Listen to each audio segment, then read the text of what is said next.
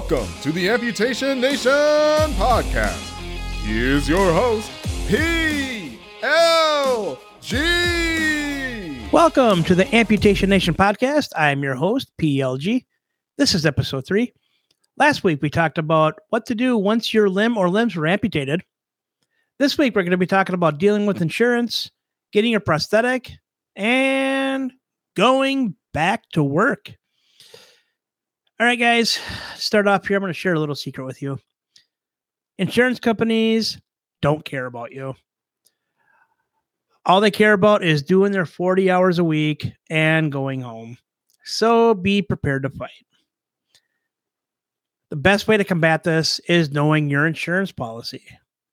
Now, I can't do a show and talking to you about everything that insurance companies cover because each insurance company is different. So you need to go over your insurance policy, find out what your rights are, find out what's covered, the patient responsibility. And when insurance companies deny you, you can go back to them and say, well, actually, according to this sentence, I should be covered. Also, it's just good information to know. You should know your insurance policy anyways. A great resource, by the way, guys, your prosthetics office. The people, the secretaries, the ones that schedule the appointments for patients to come in and see the prosthetist, they are a great resource. They deal with the insurance side of it on a regular basis. So if you have a question or if you want them to make a phone call for you to the insurance company, they will do that for you. They know medical codes. The medical codes are a big part of this. Another great resource for you guys are the assistants of the physician. So like not the surgeon, but their assistants, the physician assistants. When I had my left leg amputated back in 2017, I was new to this whole process. I didn't know where to go. I didn't know how to get things approved. I didn't know what to do. Sarah, her name was such a great resource for me. She did a lot of legwork for me, no pun intended. And she was able to get things rolling. She gave me some advice. She was a great help to me, guys. Surgeons and doctors, they do the surgeries and they do their rounds in the hospital, check on their patients. They don't have time to acquiesce to all of your requests. That's what the assistants are for. Get to know them very well. Also, stay on the insurance companies, guys. Stay on them. Don't think, okay, well, I just made a call. I'm going to wait for a call back, or I'm going to wait for an email or something in the mail. You're going to keep waiting. Stay on them. If you have to call the insurance company 10 times a day, call them 10 times a day. Stay on them. I'm going to share a quick story with you. Back in 2016, but this is before I had either leg amputated. I had infections in both feet, and I had idiopathic neuropathy, and I had callus buildup. Underneath this callus, I had open sores that would develop, which eventually led to me losing both limbs. So my doctor recommended that I get a power wheelchair to help me get around. So I said, okay. So we went over my insurance policy, and it turns out it was covered. So first thing you have to do is find a provider, so somebody that has a power wheelchair, and then you do everything through insurance to get it approved. Well, the insurance company denied me, and they kept denying me. This went on for like a month. And finally, I went to my doctor, and I got what they call a letter of medical necessity. I got one from each of my doctors. So I got one from my general practitioner. I got one from my surgeon, or actually it was written by the physician assistant. I got one from my infectious disease doctor. I got several of these. The other thing I did was I went to my doctor office, and I had them send 15 years worth of medical records to the insurance companies, or to the insurance company. Now, imagine seeing 15 years worth of medical records. Just imagine how thick that pile of paper is. So I had the doctor office fax the insurance company all my medical records, and I sent them the letters of medical necessity, and I sent that on a Tuesday. And I called the insurance company. I said, okay, I'm having this stuff sent over to you. Please let me know when you receive it. And they said, okay. Well, I decided on Thursday I was going to call them. So this was 2 days later. I called them to make sure that they got it. And not only did I find out that they got it, they approved it. Now, this is 15 years worth of medical records. There's no way they read all this stuff. They took a look at this pile of paper in their fax machine and just said, oh my God, okay, let's just approve them. So make sure you stay on the insurance company. Make sure you have just whatever you have to do. Okay, if you have to send them 15 years worth of medical records, do that. Have your letters of medical necessity. Speaking of which, a letter of medical necessity. Okay, it's a letter written by your doctor, and all it is, it explains what your medical diagnosis is. So in this case, you're an amputee, your prognosis, why the limb is necessary, so why your prosthetic limb is necessary, how it will improve your life, and the consequence of you not getting it.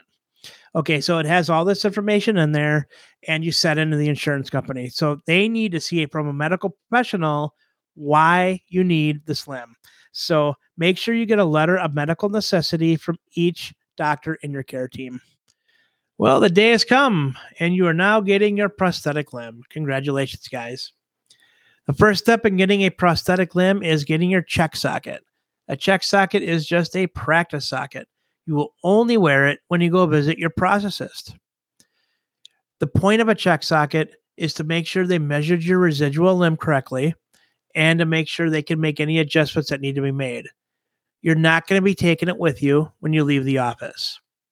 You'll go to the office, you'll put it on, you'll make some adjustments, and you'll practice walking with it between the crossbars. Now, it's going to hurt. And the reason it's going to hurt is because when they measure your residual limb for your check socket, they measure you a little bit smaller. And they do this because your swelling in your residual limb is going to gradually go down.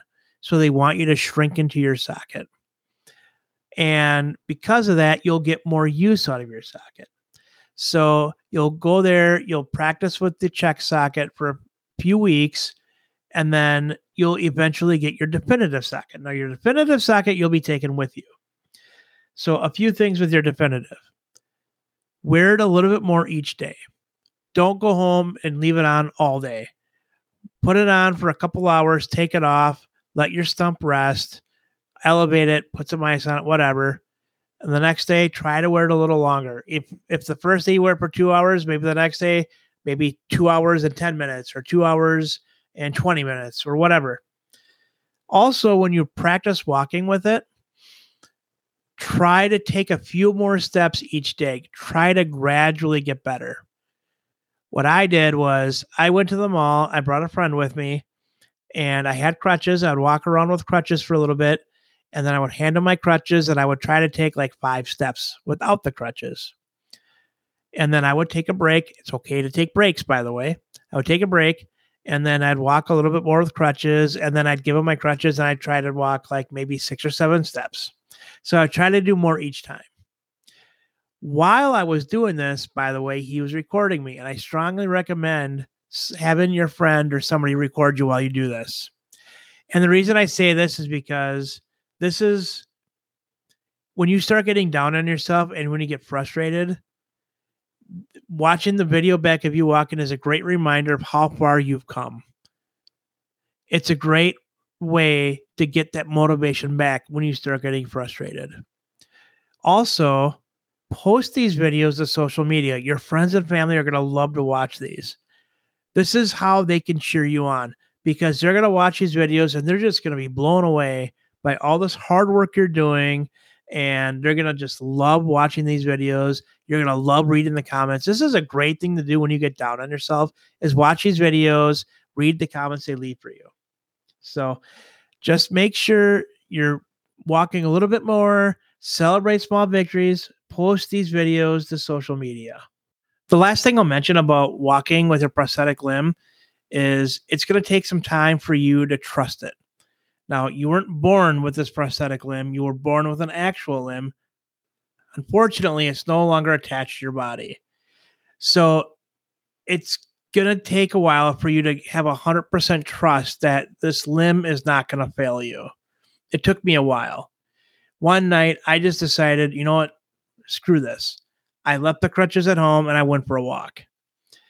I walked in the grass because if I fell, at least I was falling in the grass.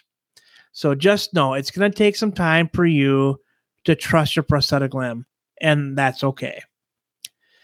All right, let's talk about the different types of prosthetic limbs you can get. First of all, there's a pin lock. A pin lock clicks onto your liner. So you'll put on a liner, and there's like a screw type mechanism. And when you put the prosthetic limb on your stump, this screw will hold it in place. So you put it in, and then you'll hear a click, several clicking noises, and it's on.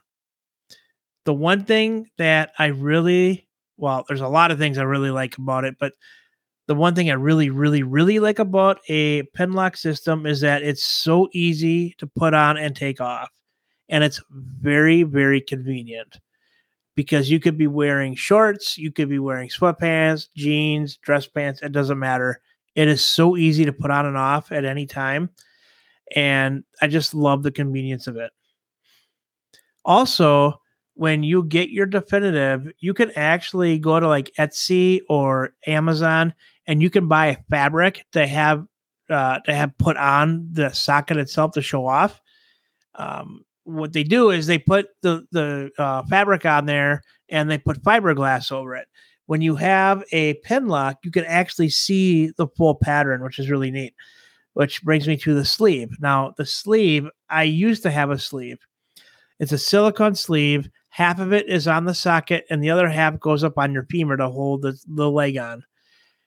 While it's not terribly uncomfortable, it's very inconvenient because if you're someplace and you need to make an adjustment or you need to put on a stump sack, and we'll talk about stump sacks, you have to go someplace privately so you can take your pants off to take the limb off. So it's very, very inconvenient. Plus, the silicone sleeve will eventually wear out and holes will get in it and then air gets in it. And once air gets in there, it makes it so the sleeve doesn't stand very well and it can actually slip off of your stump. So I did not like the sleeve at all. I really did not. So I personally don't recommend it. Now that's me. You might feel differently. But it just, I didn't care for it. The other option, I've never tried it. I don't know much about it, is what they call a suction system. It basically, you put it on and remember like Nike Airs back in the day, like the pumps where you would pump the shoe up to fit better. It's kind of the same idea. So you get a pump and it takes the air out, which holds it in place. The one thing I have heard is that it can cause blisters because it's like a suction cup system. And I've heard that it can hurt too. Like you can put it on too tight and it can hurt. So, the other thing with a sleeve, by the way, is if you do get some sort of a design piece of fabric that you want to show off, half of it's going to be covered up with the silicone. So people won't see it, and that's not cool. I mean, if you're going to have to wear these things, you may as well, show a little bit of your personality. So I definitely recommend pin lock. It's just way more convenient.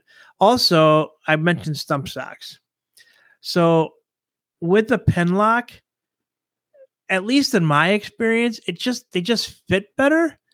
So a stump sock, by the way, is a sock that has certain levels of thickness. And the point of them is that as you're wearing your prosthetic limb throughout the day, your stump actually changes sizes and it adds thickness so it fits better. So like it's just a sock is all it is. And it makes it, and you'll be taking stump socks off throughout the day. You'll be adding them throughout the day. So with the pin lock system, I just don't find myself ever needing stump socks. Maybe once in a great while. For some reason, I needed them more when I had the sleeve. So the difference there is if you have a pin lock and you need to put a stump sock on, it's so easy to take the leg off and add a stump sock. Whereas a sleeve, again, you have to go someplace where you can be alone to take off your pants, take off the leg, pull down this huge silicone sleeve off of your femur so you can put on a stump sock and then put the sleeve back on. So it's just very inconvenient. So for that reason, I definitely recommend a pin lock. Now, most prosthetists will have you start with a sleeve system. Again, advocate for yourself. If you really want a pin lock, tell them you want a pin lock. All right, moving on.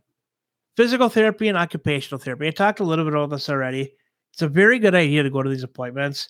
The PT they're going to give you exercises to do to exercise the residual limb. You don't want to get atrophy, so they'll give you some exercises. They'll give you like an exercise band and a sheet of like stretches and stuff you can do to help avoid getting atrophy in your limb. Occupational therapy is very helpful because, again, it's going to help you with transferring from a wheelchair to a bed or a wheelchair to a shower bench, walking up and down the stairs, lifting and carrying things, getting on and off a shower bench, getting in and out of your house, getting in and out of your car, and training your non-dominant hand. So I definitely recommend these. At least go to a few appointments and work on it at home. And again, you may want to also look into having a home nurse just to kind of keep eye on things if you're a worrier and you're worried about some sort of an infection setting in, or just make several appointments, or not several appointments, but make appointments to go see your general practitioner on a regular basis for a while. Let them keep an eye on things to make sure that there's no infection or anything like that. Congratulations, guys. It's time to go back to work. I know the last few months have been tough, all the PT and all the OT. Now it's time to get back to a little bit of normalcy. Hopefully you were proactive. If you need a wheelchair, hopefully you had a friend or a loved one bring the wheelchair to work for you so it's there waiting for you. Also, if you need any sort of reasonable accommodation, let your work know. By law, they are obligated to provide reasonable accommodations for you. Communicate any sort of appointments that you have. So chances are you're going to have to go to, whether it's physical therapy or occupational therapy, maybe just a regular doctor appointment, whatever it is, make sure your work knows that you have these appointments and make sure you go to these appointments. They most likely will let you go. Just make sure that if you're going during the time you're working, you bring back a doctor's note. So if they ask for it, you have it. Also, know your rights. If you have any questions about what rights you have as a disabled individual, contact the ADA. If your work is not providing you reasonable accommodations, or if you question that the accommodations they are providing you are not reasonable, contact the ADA. You have rights, guys. As a disabled individual, you have rights. It's important that you know what those rights are. All right, guys, that's it for today. Thank you so much for listening. Next week, we're going to be talking about the Limbs for Life Foundation and the Amputee Coalition of America. I would appreciate any feedback you might have. You can email me at ampnationpodcast@gmail.com. You can also follow me on Twitter @GamerLimb. That's GamerLimb. Also, if you are into video games or watching people play video games, I am also on Twitch. That's twitch.tv. I am Phantom Limb Gamer. That's all one word. I play a lot of retro games. I play the Nintendo Switch, and I play the PlayStation 5. Until next time, guys, have a great week. And again, thank you for listening. PLG out.